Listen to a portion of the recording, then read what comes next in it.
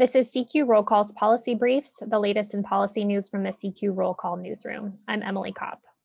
One of the coronavirus vaccines furthest along in testing requires storage at 103 degrees below zero in medical-grade deep freezers that experts describe as unicorns, or in special coolers with dry ice.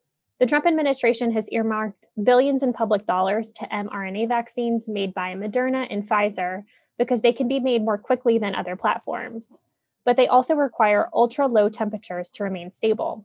Pfizer's vaccine must be stored at temperatures much colder than the average winter day on the South Pole. And the administration hasn't devoted any federal funds to securing these freezers or a supply of dry ice.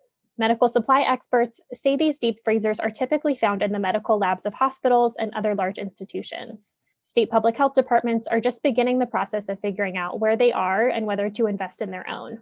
Pfizer has said it will provide specialized coolers with dry ice that can hold 1,000 to 5,000 doses. Over the course of 15 days, these coolers can be opened up for up to 1 minute, 3 times, as long as it's topped off with more dry ice. In those conditions, the vaccine will remain viable for those 2 weeks. But this has also spurred worries about a shortage of dry ice, especially given the rise in popularity of meal kit delivery services in quarantine. Trump has often touted the military's involvement in vaccine distribution and has promised it will go smoothly.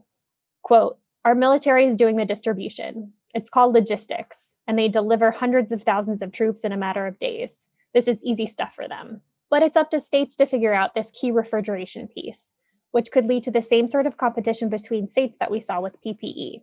It could also lead to big differences in the availability of a vaccine from state to state, or make it more difficult to access in remote areas. It could also lead to spoiled doses.